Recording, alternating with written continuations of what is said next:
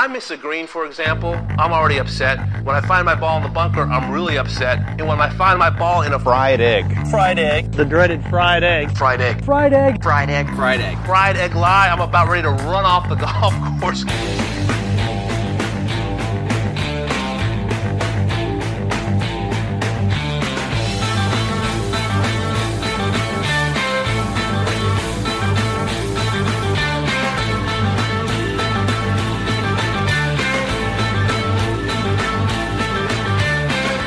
Meg, what seemed closer to being a real golf tournament to you?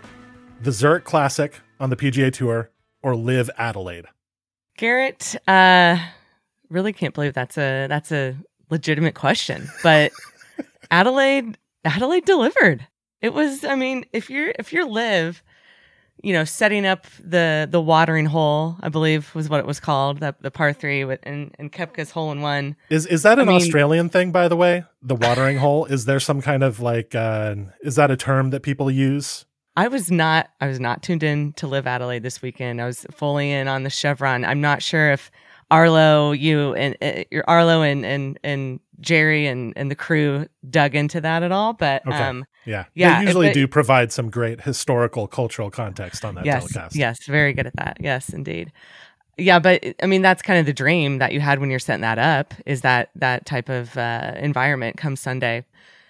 And the crowds and the fanfare that was, they welcomed LIV in Adelaide. I don't know if they're not trying to copy that. I don't think you can mimic that every week.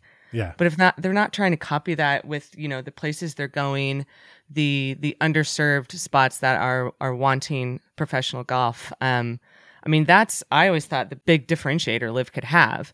Right. And they haven't done that with the majority of their schedule in the United States. So, I think you got to look at this weekend as a massive success for them. We'll see if they try and mimic it elsewhere. The head scratching decisions have continued from the very beginning into this year with some of the things they're doing. So I wouldn't expect, them to kind of get it together and make some logical decisions moving forward, but you never know. Got to answer the question. I'll give it to LIV Adelaide. Yeah. The Zurich Classic really was pretty brutal this past weekend. And, the one strategic decision that really seems to be working out well for LIV, aside from going to Australia, which obviously was smart, and going to Adelaide specifically, but the strategic decision that really seems smart at this point was putting their tournaments opposite the most sort of moribund, I guess would be the term. That's a adjective that I've seen in writing, but maybe never said aloud. The most moribund PGA Tour events, of which the Zurich Classic is certainly one, though I will give a shout out to Nick Hardy, who is part of the winning team this week, has been on the podcast a couple of times. Exciting young player, really fun to talk to, nice guy. And so I'm glad he won. But this tournament just really isn't it so far. And Adelaide did deliver that hole-in-one from Chase Koepka. That was a moment. I'm not sure that I thought it was as cool as some people thought it was, because it was basically just like a store brand TPC Scottsdale 16th hole kind of situation. But certainly the excitement was valid there. So hey, you got to hand it to LIV. We'll see if they can replicate that kind of atmosphere in Oklahoma, or I believe is where they're going next. I'm not sure that's going to happen. And I'm happy for the fans in Australia that they got that experience. If that's what you're going for a fun time and to see some excitement, you got that. Yeah. Shout out PGA Tour for abandoning Australia and embittering an entire nation. All right. You're listening to the Fried Egg Podcast. I'm Garrett Morrison. That is Meg Atkins. And today we're going to talk about the Chevron Championship, primarily the two of us. This is the first women's major of the year. And this past weekend, for the first time, the event formerly known as the Dinah Shore took place somewhere other than the Palm Springs area. And we'll discuss whether it still feels like an actual major. But first, I'm going to bring on Michael Keiser to talk about some big news in the golf development world. The Keiser family is the one behind the resorts at Bandon Dunes, Sand Valley, and Cabot Cape Breton. And last week, Michael and his brother Chris announced that they will create another resort, this one outside of Denver, Colorado. It will be called Rodeo Dunes, not Rodeo Dunes. and the first course will be designed by longtime Coore and Crenshaw associate Jimmy Craig. All right, let's go to me and Michael. So, Michael, before we get into the backstory of how Rodeo Dunes came about, let's just set a quick timeline here because I'm sure people are curious. When does construction start on the first course, and around when do you expect it to open for play? Good question.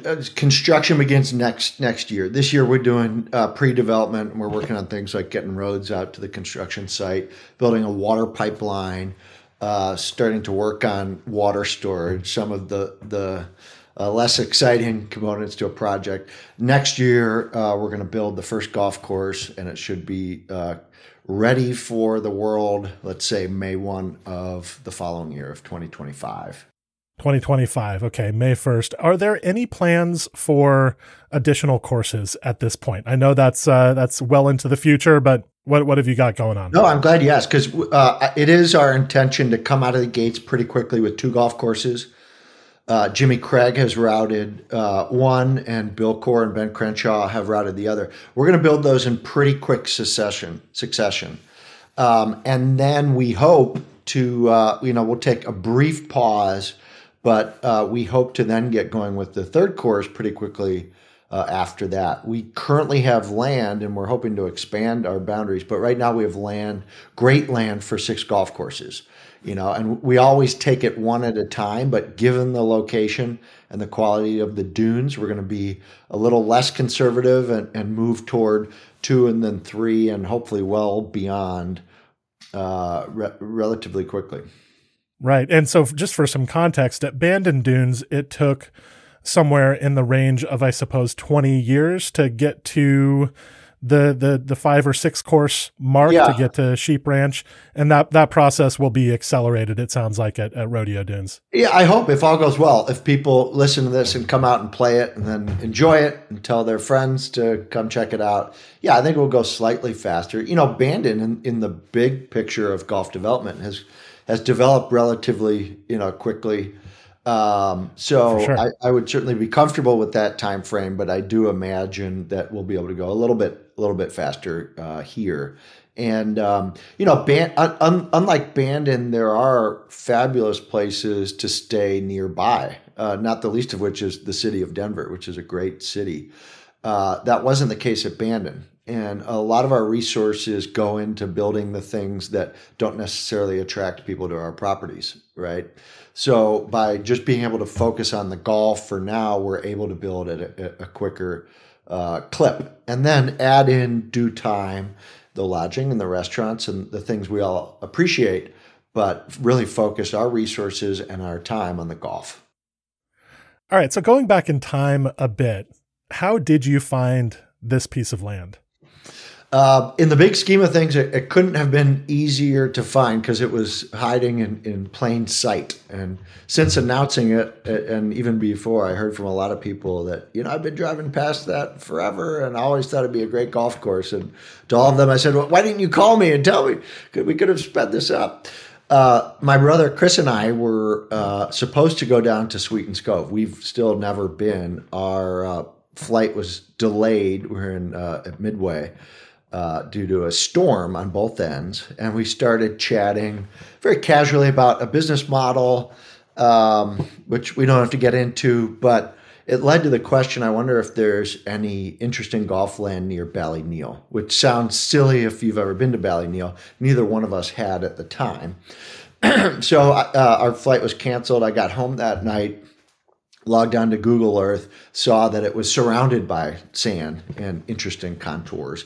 And it didn't take more than a minute or two to pan west toward Denver and see that movement continuing until I saw the first big exposed sand. So if anybody goes online now, you see the site. It's like an exposed dune, from 100,000 feet. And I forgot the first town where I saw that, but a second after that, there's another big exposure, and then Fort Greene is the one in the middle. It's quite I hope I'm getting that name right, but it's been many years since I've looked at that town. But then Roggen is ours, the furthest west. So when you look at it from space, you see these three huge blowouts moving westward across Highway 76 toward Denver. That couldn't be easier to spot. So that was the easy part. It took about 2 minutes.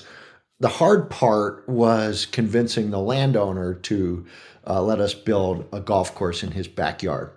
He's a rancher, oil man, runs a rodeo business, played golf once and walked off the course, before he was done. So that was the real challenge, was convincing my now partner, Mike Servey, and friend, that it was a crazy idea, but it was a crazy idea worth exploring with us. And that took most of the last 4 years. I wonder whether this is one of the first golf developments that was discovered on Google Earth. Do you know whether there's a precedent for that?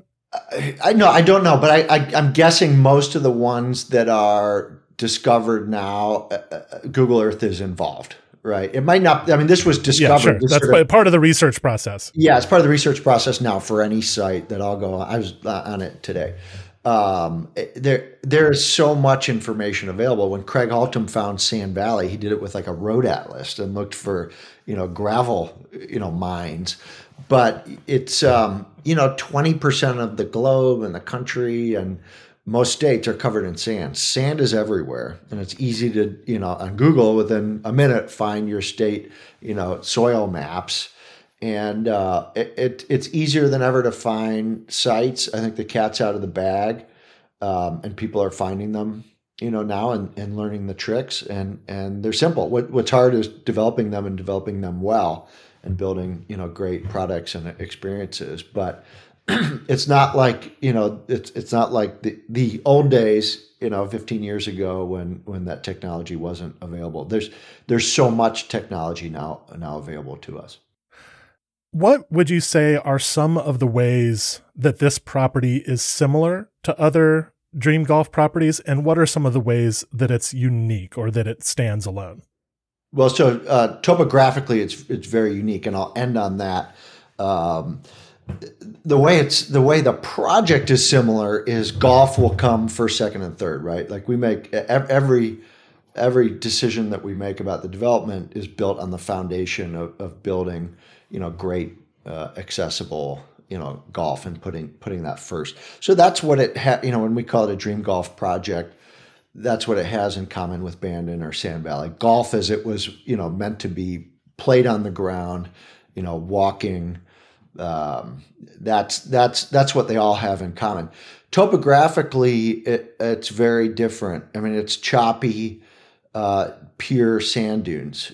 Bandon has pockets of sand, early on and packed dunes and toward the end. And it's very sandy. I shouldn't say pockets of sand, but it has pockets of these choppy dunes.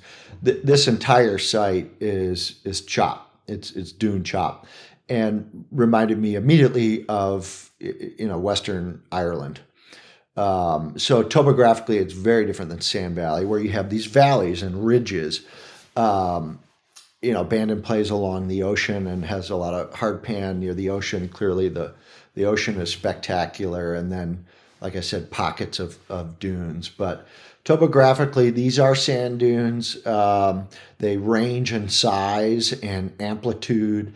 There's nice, healthy quarters between them, which is great. More width, more angles, more strategy.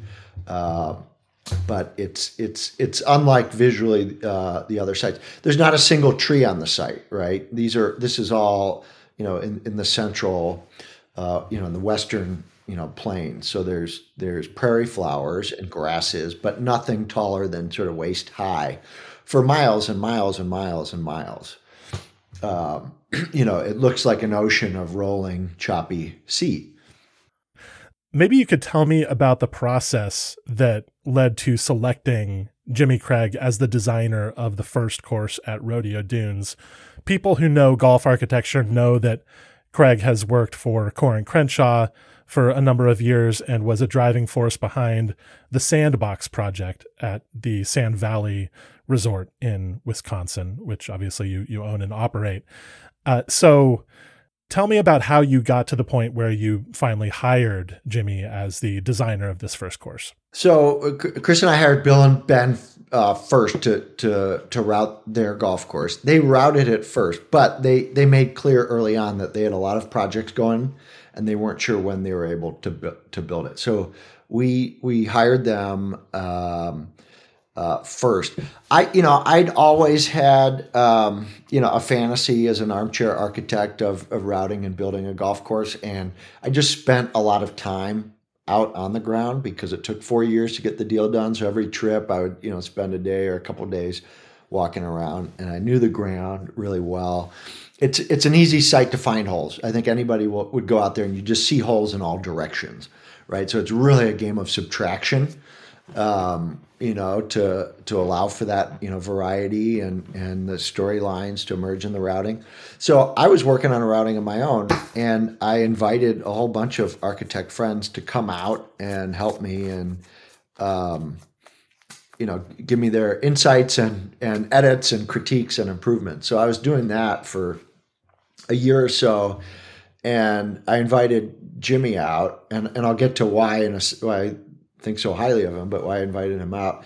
And he came out and made some great improvements, and then he stuck around, and then he came back, and then came back again, and he just started working on it. And pretty soon there wasn't really much left of my routing. It was clearly Jimmy's routing, and it was far better. So I went back to my armchair and said, okay, I'll let the pros take it from here, because it was just so much better and more interesting. And that's how I got the job. I never reached out to Jim and said, I'd like to hire you to build, the first golf course at Rodeo Dunes. He's a friend, somebody who I respect and admire. And he came out and started helping, and then he never stopped helping. And then one day we were walking off the site, and I said, Jimmy, let's build that golf course. That's incredible, and the world should see that. You're the architect. Why don't you go build it? A little backstory that you alluded to with Jimmy. I got to know him on the first golf course at Sand Valley, where early the first two architects worked for my dad there. That was before Chris and I bought Sand Valley. So I decided to make my mark by really getting to know the Shapers. I was living there. I was on the ground, and I got to know Jim well, and we developed a trust and a relationship there. And I saw that he could route golf courses because he shared his routings on the property with me, and we walked them together, and they were very strong and very unique. And then he and I sort of snuck off and built the Sandbox together, and realized that we could work together, and we did trust each other. He and Bill's whole team. I mean, he works harder than anybody, and he leaves everything out there on the field, right? I mean, he'll put on the spotlights of his truck and just shape into the night. I mean, he becomes obsessed. Sandbox was, it was borderline. I was worried. I mean, he was just working so hard and put so much into that, and I think he knocked it out of the park. So couldn't have more respect for him. The world has seen what he's built, for Bill and Ben, at Bandon Trails and Friar's Head, and most recently at MacArthur. But I'd seen it firsthand and knew that he had what it takes. And he just stepped up and grabbed the opportunity at Rodeo Dunes. I didn't give it to him. He just started helping, and he never stopped helping. And now he's going to build that golf course. You mentioned that you had done some routings of your own for this golf course, and then Jimmy Craig came in and came up with ones that you thought were better. What did you notice about the way that he was routing the course that maybe you weren't able to see when you were doing your own versions of that project? Well, I like the holes that ultimately that he had, just the variety. I mean, we're because it started with what I was trying to accomplish. I guess our visions aligned, is just building something very unique and very playful and fun. And you could say that any of the dream golf courses are and I would agree, are very fun to play. But our inspiration was a course like North Berwick. We both agreed that we want to build a golf course like that.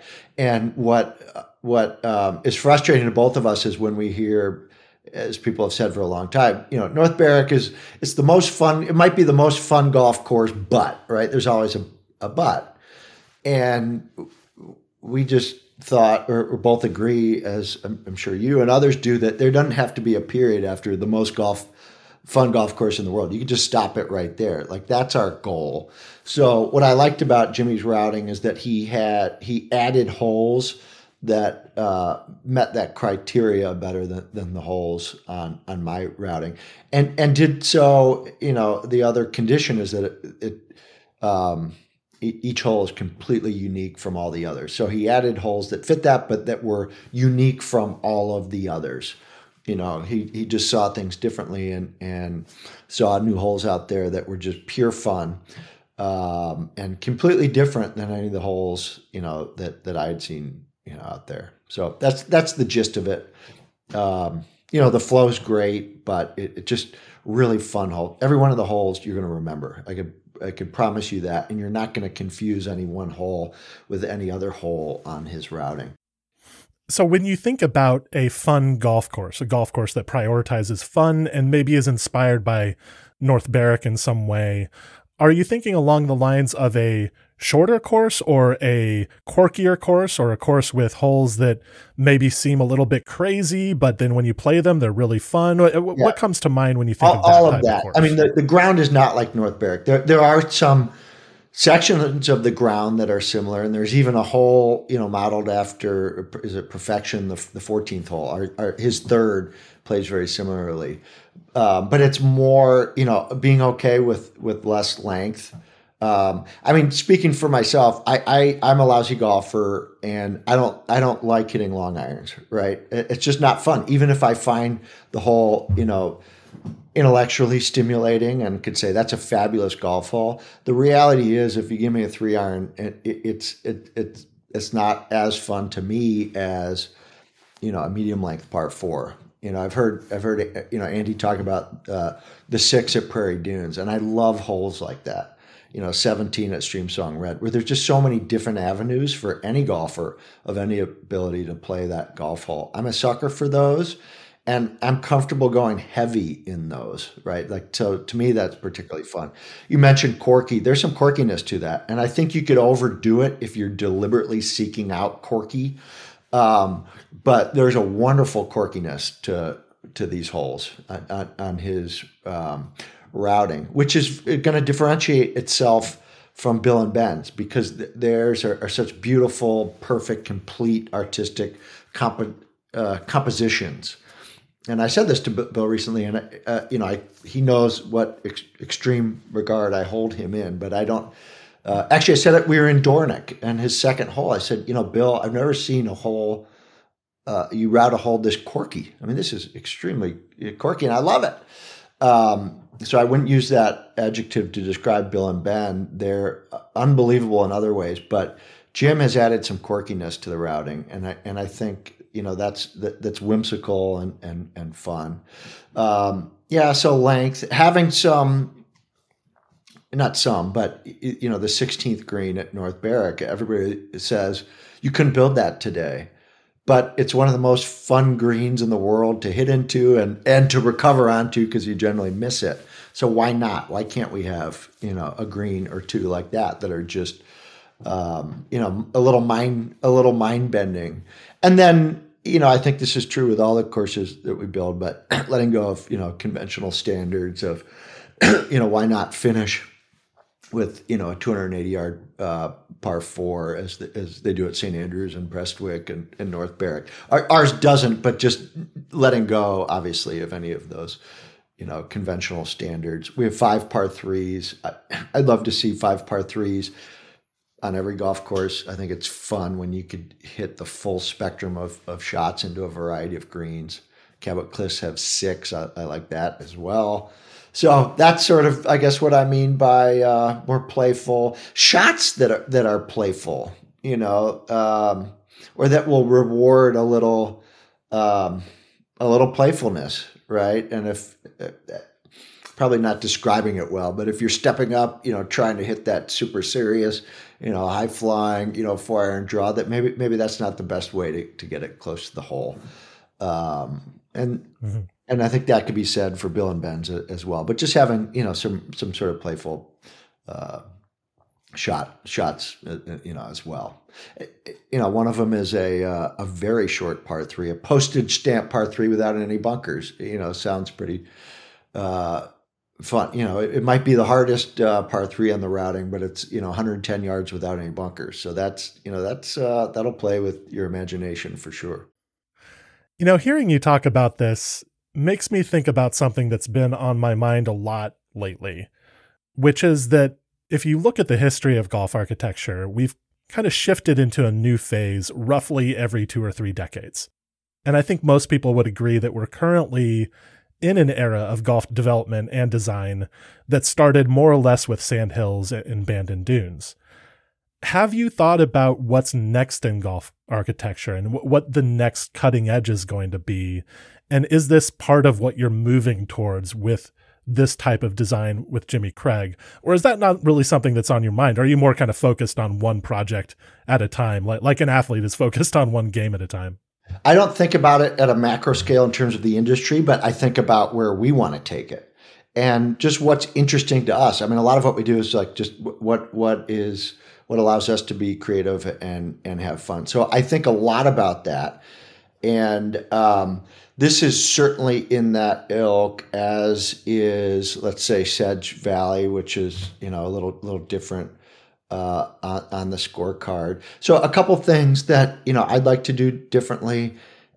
And every time, we're described as doing something new, I think there's always like a historical precedent that shows that we're not all that original, and a lot of this has been done elsewhere, and we're just trying to bring that past to the present, like building a course like Prestwick or North Berwick. But I think wee courses and intermediate courses that you see throughout Scotland is something we want to go heavy into here. Here in the U.S. And this will be, a championship course, but we are working on some concepts. Let's say it's just 12, 13 hole, built more for the intermediate golfer. That's fun for the advanced golfer. I think we're going to see, or we're going to be building a lot more of those. On both of these courses, one thing I'd personally like to explore for a little bit, and I've talked to Bill and Ben and Jimmy about, is just a little more economy of bunkering. A course like Portrush in Ireland that's just so, I don't know how to describe it. And there's few bunkers today, and they added half of them for the Open a couple of years ago.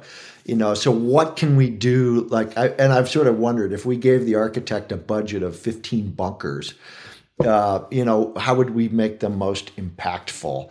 And then what's left in that blank space? I listened to your conversation with Andy recently on Augusta, and I've heard a lot of great podcasts from you guys on Augusta. That original golf course had I think there were something like 17 bunkers when they opened, and that's just saw the tree farm holes like 9 and 11. 11 has one that's far back.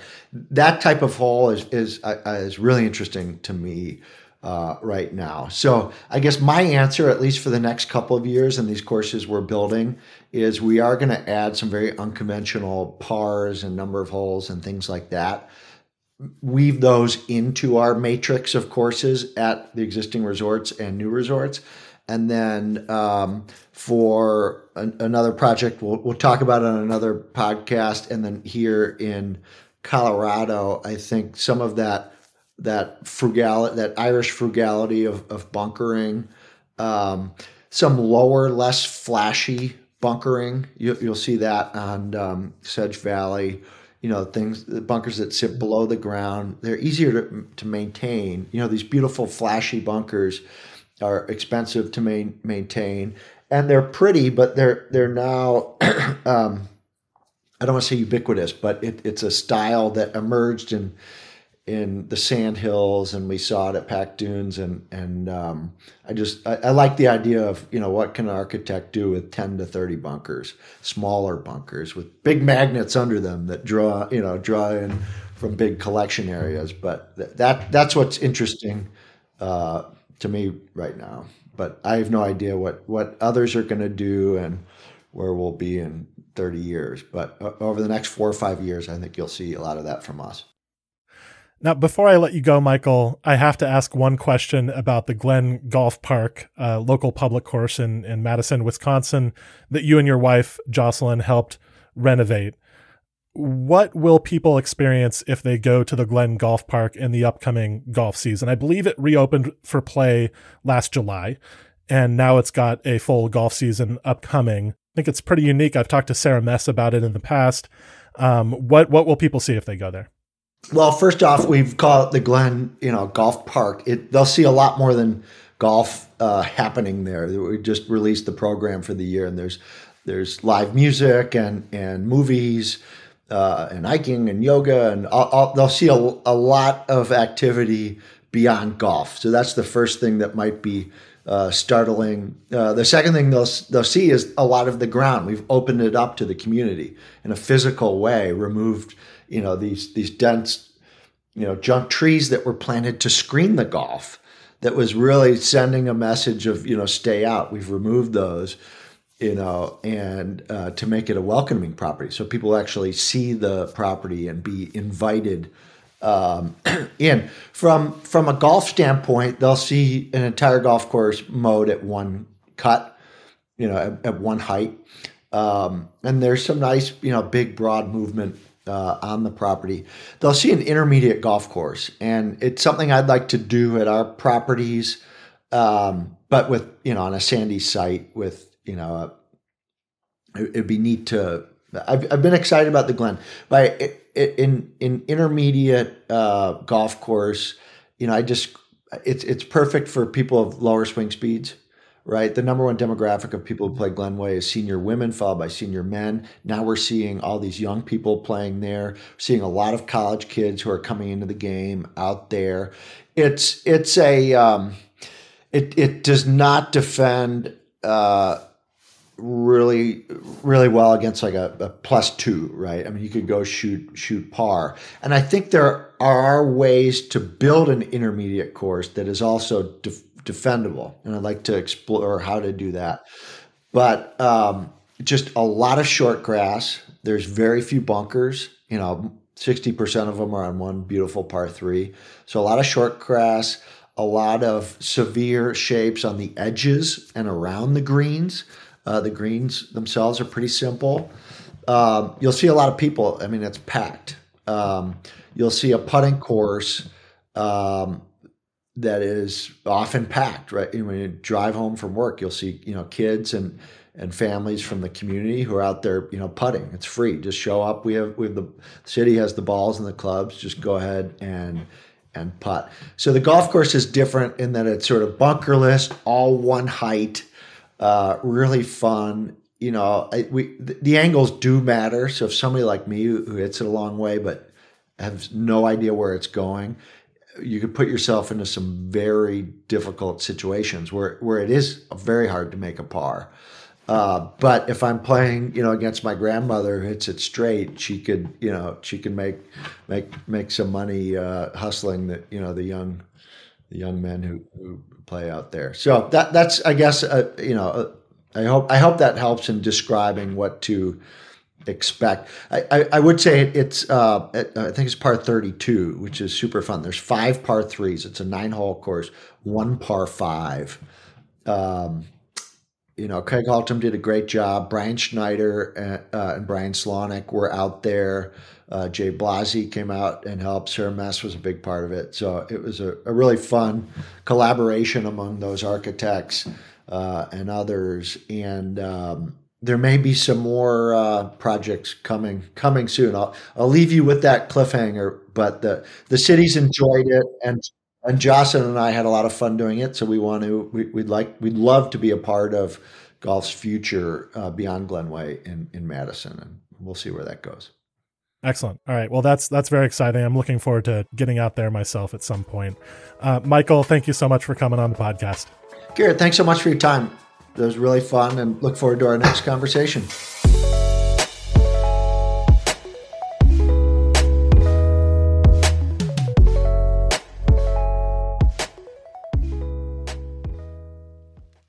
This episode of the Fried Egg Podcast is brought to you by USGA memberships. One of the many benefits of a USGA membership is that you get your very own USGA bag tag. The USGA bag tag represents many things to many different people. For some, it's a reflection of their support for programs that bring more players to the game. For others, it shows that they care about ensuring that golf has a long and sustainable future. For many, it's a symbol of their love and support for the game. Whatever it means to you, become a USGA member today and rep the tag by visiting usga.org/friedegg. Again, that's usga.org/friedegg. Okay, so I'm back here with Meg. Meg, how are you doing? Doing great. Yeah, you didn't get too bored while I was talking to Michael? No. All good here. To be clear, she wasn't there during the conversation and just not talking. I recorded it at a different time. But anyway, we're back to talk about the Chevron Championship. This was held at the club at Carlton Woods outside of Houston, Texas. You know, this, for the sake of clarity, this is the tournament formerly known as the A&A Inspiration, the Kraft Nabisco Championship, and the Dinah Shore. Did I miss any names? I mean, there've been a bunch of names. Yeah, I think Colgate was in the title Colgate, there for right. a little bit. It was the Colgate Dinah Shore is what it was called for a while. But I mean, we'll forgive you for that one. It's been a hodgepodge 45 years. Of sponsors and names and yeah. All right. So it was held at Mission Hills Country Club in the Palm Springs area for 51 years to be exact. But then Chevron became the title sponsor a couple of years ago, decided to move it to Texas. So that's where we are. First edition of the Chevron Championship at Carlton Woods was won by Lilia Vu. She beat Angel Yin in a playoff. Nelly Corda was one shot back in solo third place, and several players tied for fourth, including Ataya Titikun, A. Lim Kim, and Albin Valenzuela. So first of all, Meg, what should we know about Lilia Vu? Lilia Vu's having a heck of a year. Watching her go low and make pretty much everything she looked at in Thailand when she won her first victory from behind, which I think this was in February of this year, right? The Thailand tournament, which I think was a key advantage for her yesterday. Being behind and not playing in that final group. That's how she won her first victory a few months ago. She's got that next gear, and I've talked about that before, but she can rattle off a bunch of birdies in a row. She doesn't really back down. You saw tough conditions on Sunday. She had a 68. I believe that was the low round with Jin Young Ko shot 68. Georgia Hall shot 68. So that was as low as it got on Sunday.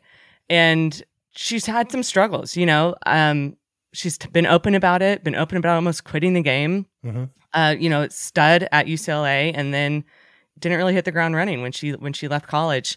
She was on the Symetra Tour for a while, right? She was a Symetra Tour grinder and has only recently really ascended full time to the LPGA Tour. Yep. Yeah.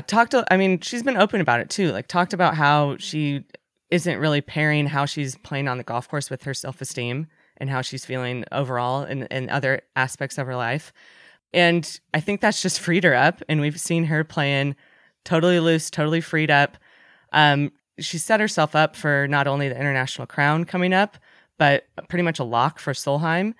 So the timing of this ascension is really, really, really great. And I think Sunday was what we've seen from her this year. Really, really great with the flat stick. Makes a ton of putts, sneaky long, and that's kind of what you needed out at Carlton Woods this week with the kind of wet, tough conditions. It was cold Sunday.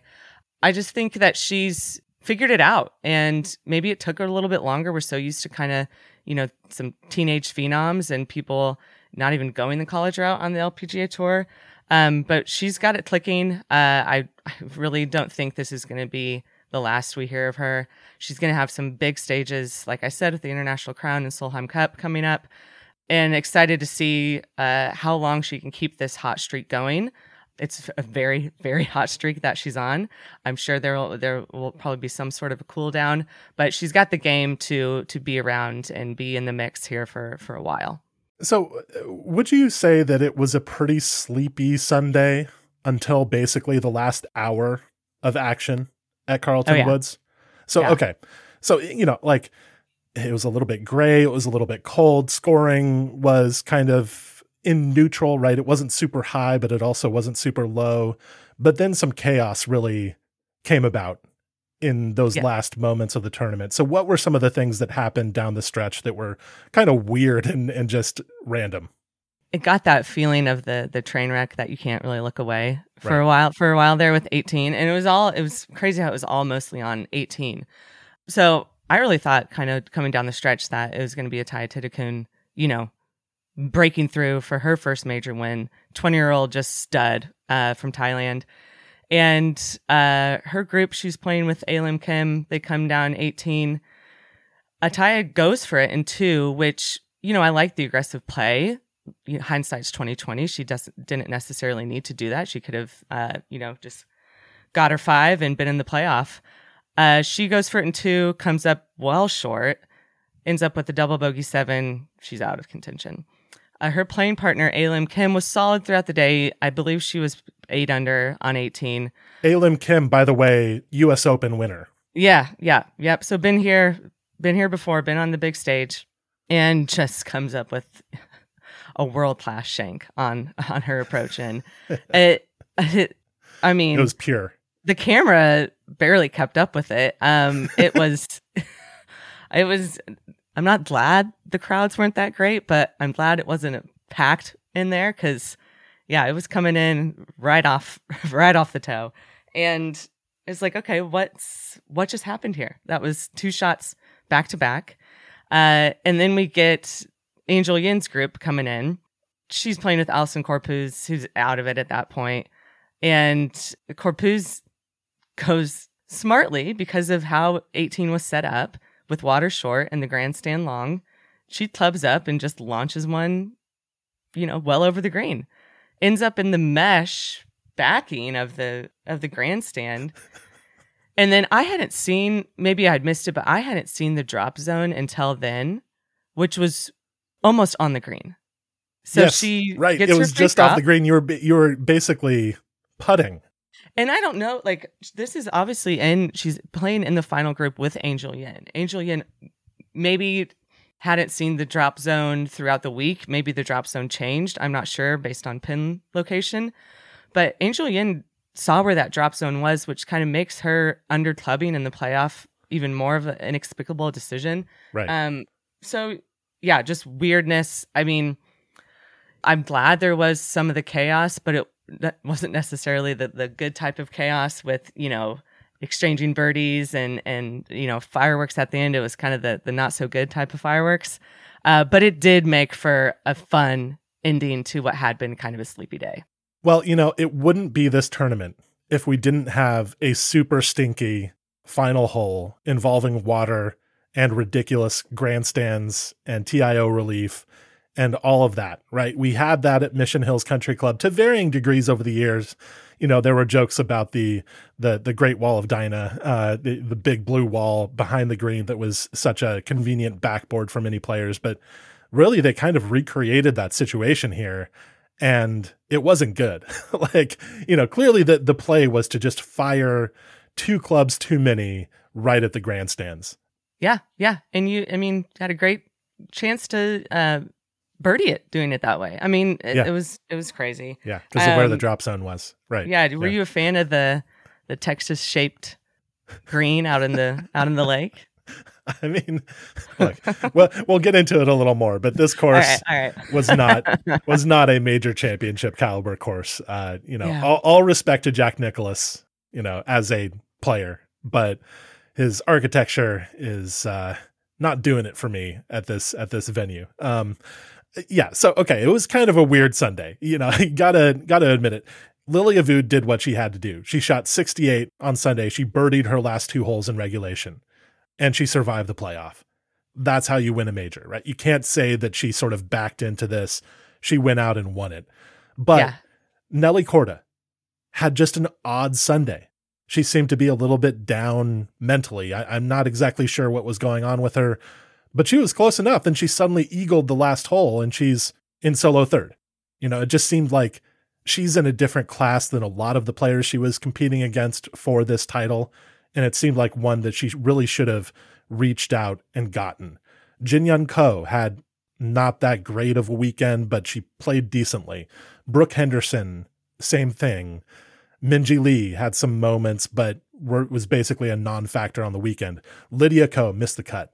And so a lot of the top players in the women's game, Lilia Vu is the 12th ranked player in the world. She's not just a random winner here. But are you a little bit frustrated? Are you getting a little bit frustrated that the top players currently don't seem to be stepping up in majors?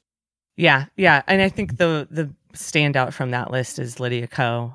That was would have never guessed that she was going to miss the cut this week. 3 over or something like that. Yeah. Missed the cut fairly comfortably. I think it was her first missed cut in like almost 2 years. Yeah. And she made the cut at majors. I think her streak was 14.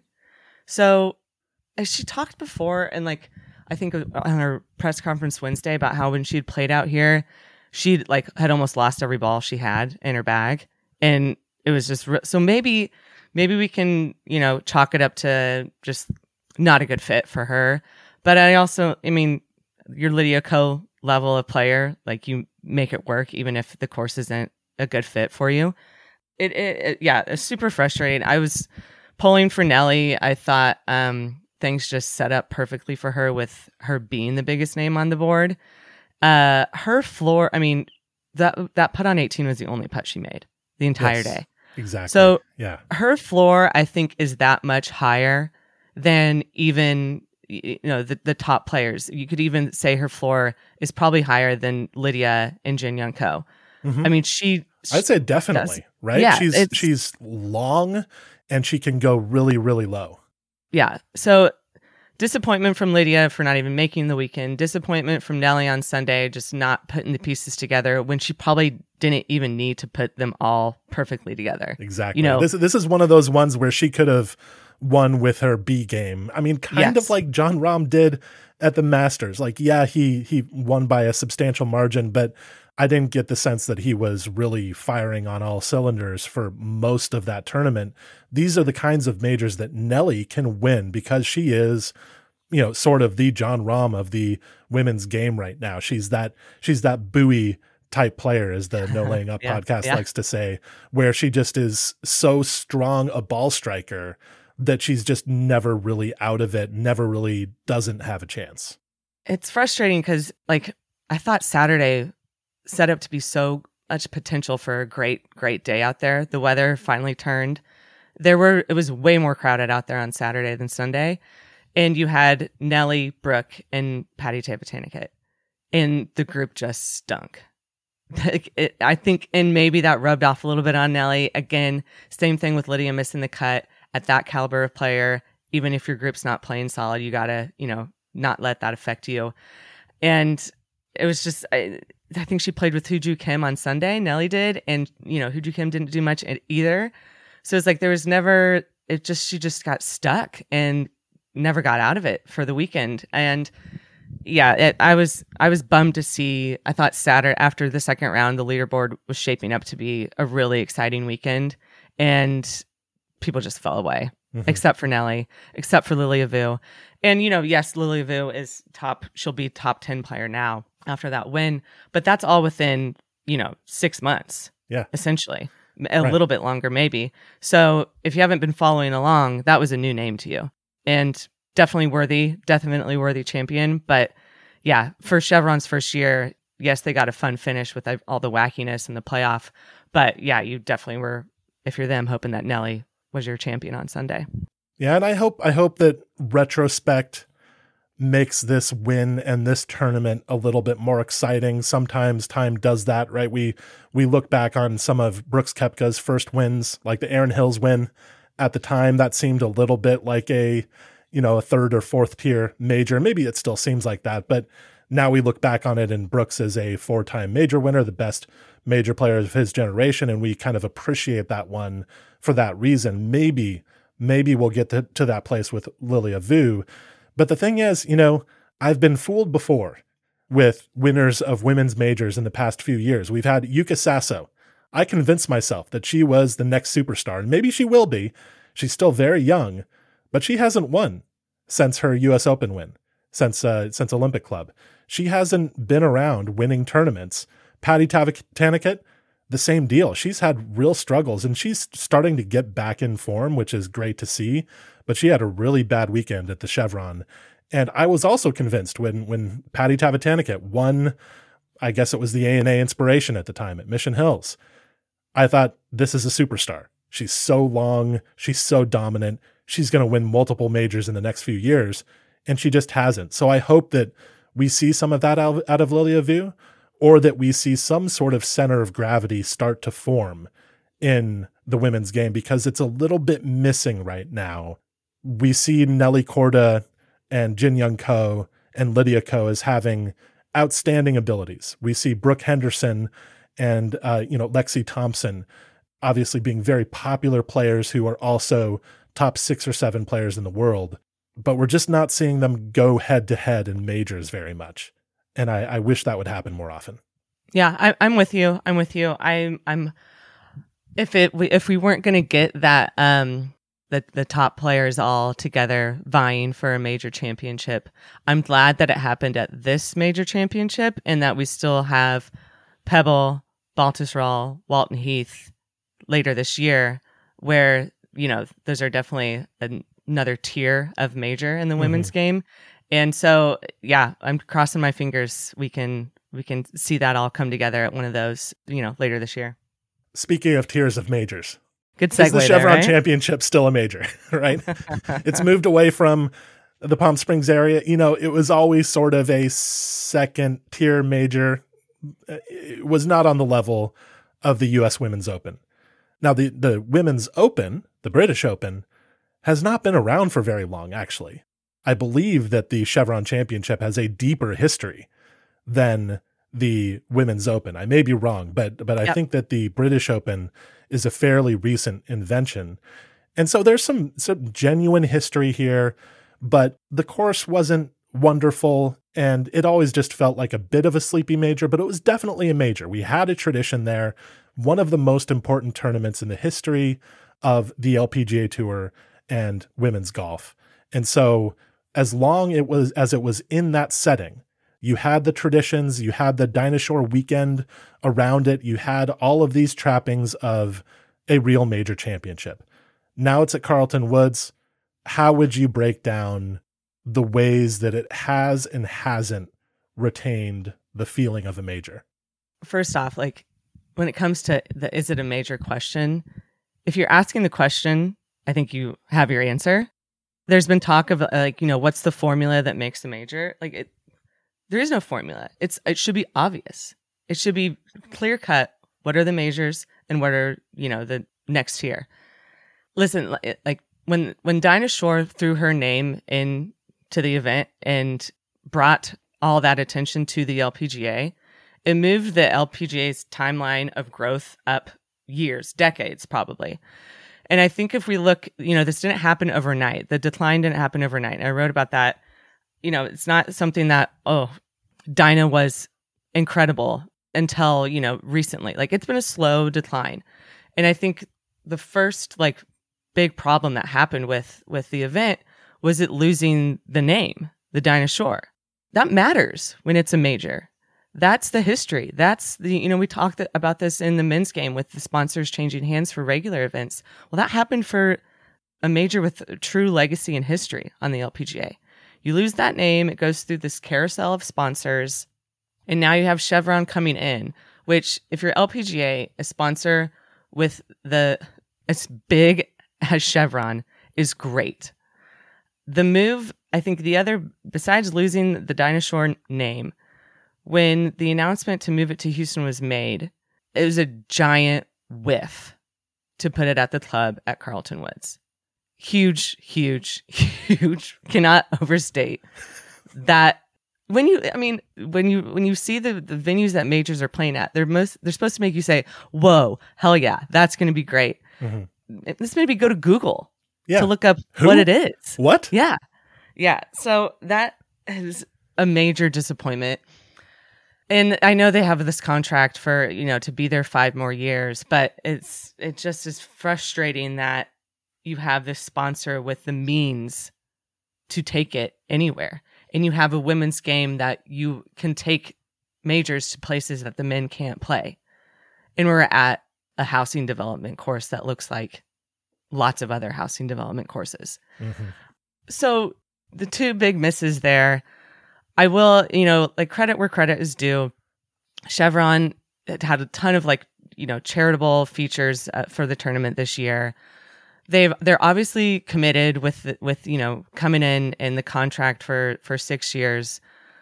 But I just think that this discussion is going to continue for a while until it gets on the next level of the U.S. Women's Open, the Women's British, and the Women's PGA. The frustrating thing is that the formula was right there for Chevron. Like you said, the Women's British Open was an embarrassingly not good event. Until pretty recently. Yes. Yeah. And then they started going to the right courses. Yes. Now they're going to Walton Heath this year, which is going to be awesome. Yes, talk about a historic course that the men can't go to really anymore. Exactly. They did for the British Masters recently, but not for a major. And that is going to be incredible. Yes. Just look at the courses and you see why there's a dividing line between the majors. I know that's not the one, the most important factor, but it's very important. Yeah. I would argue that it's just about the most important factor. Yeah. The venues matter here. I mean, there's, as soon as the real women's majors started going to Pebble Beach and Baltusrol and Walton Heath, then things really turned around with them, because there were some questions about the Women's PGA Championship for a while. Mm-hmm. There were some questions even about the U.S. Women's Open for a while, though that has long been the most established women's major. Venues matter deeply, and the Carlton Woods thing is baffling to me. Yeah, it's baffling. And I think if you look at, those other three majors have a common denominator, that there's a governing body. These are the caretakers, if you will, of the game, the USGA, the RNA, and the PGA. And then you have Chevron and Evian, which is, they've got the human energy company and a water company behind them. And it's like, so not only the course and the purses aren't matching up, they just don't fit. And it's I don't know. There's no easy fix. There's no, I wrote there's no magic bullet, but getting that purse up there with the other ones. I know money doesn't buy you a major, but it's 5.1 million. The other ones are upwards of 8 and 10 million. And you have a lot of room to improve from Carlton Woods. You can make a big leap changing up the venue. It's not going to solve the problem, but it would do a lot of good. All right, one more quick break, and we'll be back with some storylines to track in the coming weeks.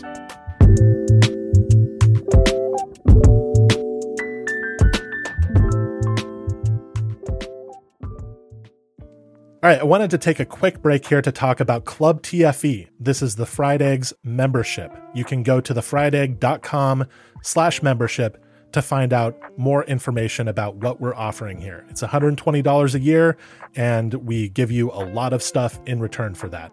One of the things that we give you is a weekly course profile. These are extensive write-ups, photo essays about a variety of great golf courses. So let me just tell you about some of the ones that we've done recently. Just last week, Andy wrote about Chicago Golf Club.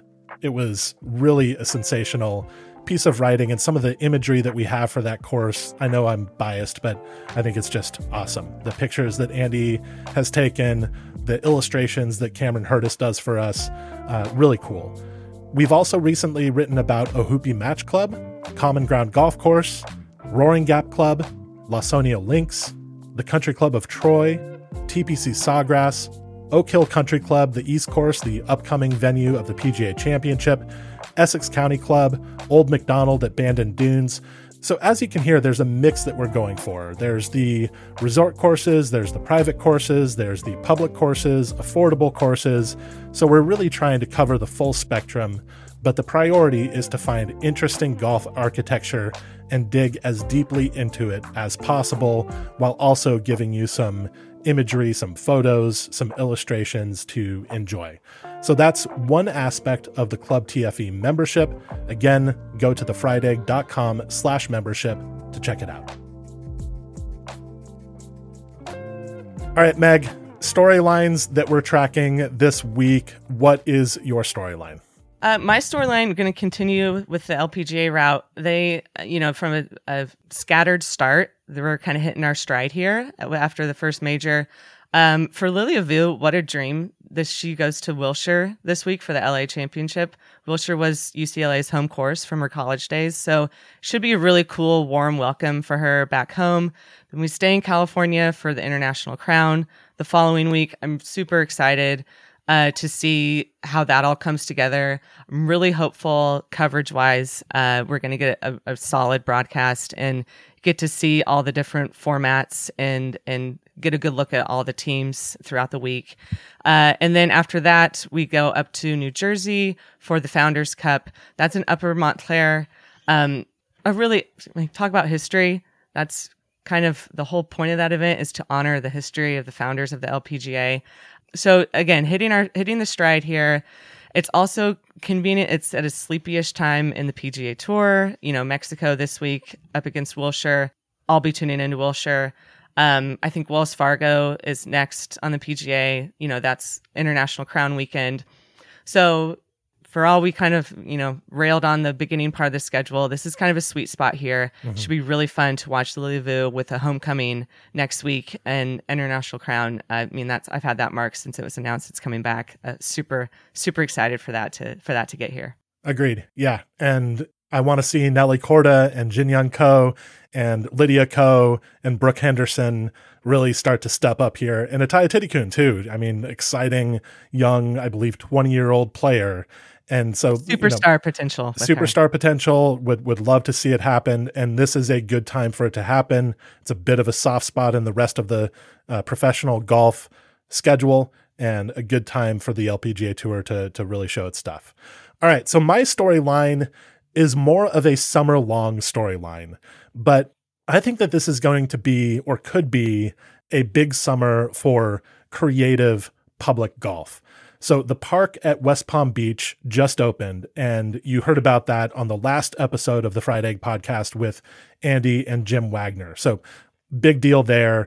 Go to that podcast if you want to hear more about it. But in addition to that, we also have the Glen Golf Park in Madison, Wisconsin, which Michael and I talked about briefly in our conversation. That's going to have its first full season. And the Loop at Shaska in Shaska, Minnesota is going to reopen sometime in the late summer. This is another exciting public golf, small scale public golf project. So the Glen Golf Park, obviously, it's going to be a great experiment in balancing golf with other uses of the same space, which is something that I think so many public courses should consider doing. And then the Loop at Shaska is a short course expressly designed for adaptive golfers. Benjamin Warren is the lead architect on the project, up-and-coming architect, and some of the greens were actually shaped by Jimmy Craig, who is now working on the first course at Rodeo Dunes. And I'm eager, first of all, to see both of these courses in person. I want to try to make that happen. And second of all, just to hear how the experiments work out, whether these courses are going to be successful. There's a lot of creative energy in golf development and architecture right now. And because of capitalism, most of that energy is being devoted to private developments and high-end resorts.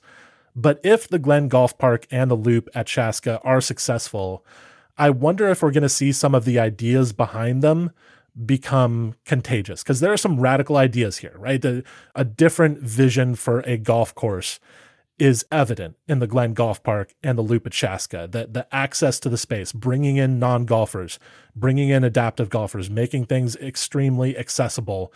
All of that stuff is really, those are good messages to put out to the public about what golf is doing. And they're good ways to make projects happen, because you're saying, we're trying to do something good for the community here. So you can get community buy-in. And then sort of on the down low, you can sneak in some good architecture. You can sneak in some cool greens. You can sneak in some tree removal, some wide fairways.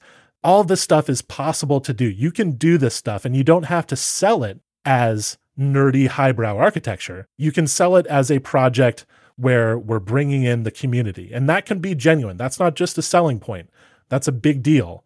But in the meantime, you can do some cool architecture. And I think that that's what is really cool about both of these course projects. So the Glen Golf Park and the Loop at Shaska, and also the park at West Palm Beach.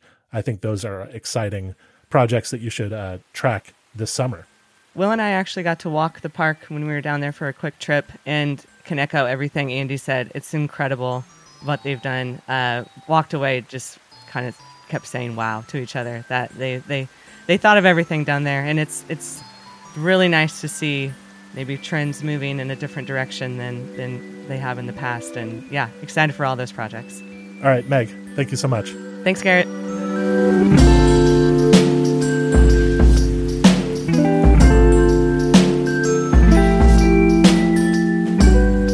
This episode of the Fried Egg Podcast was produced and edited by Matt Ruchis. Thank you, Matt. One great thing that you can do for the Fried Egg, aside from joining Club TFE, is simply to rate and review this podcast in iTunes. Tell us how you're reacting to the episodes, give us a rating, and that really helps us find new listeners and continue to expand what we're doing here. All right. Thank you so much for listening, and we'll be back soon.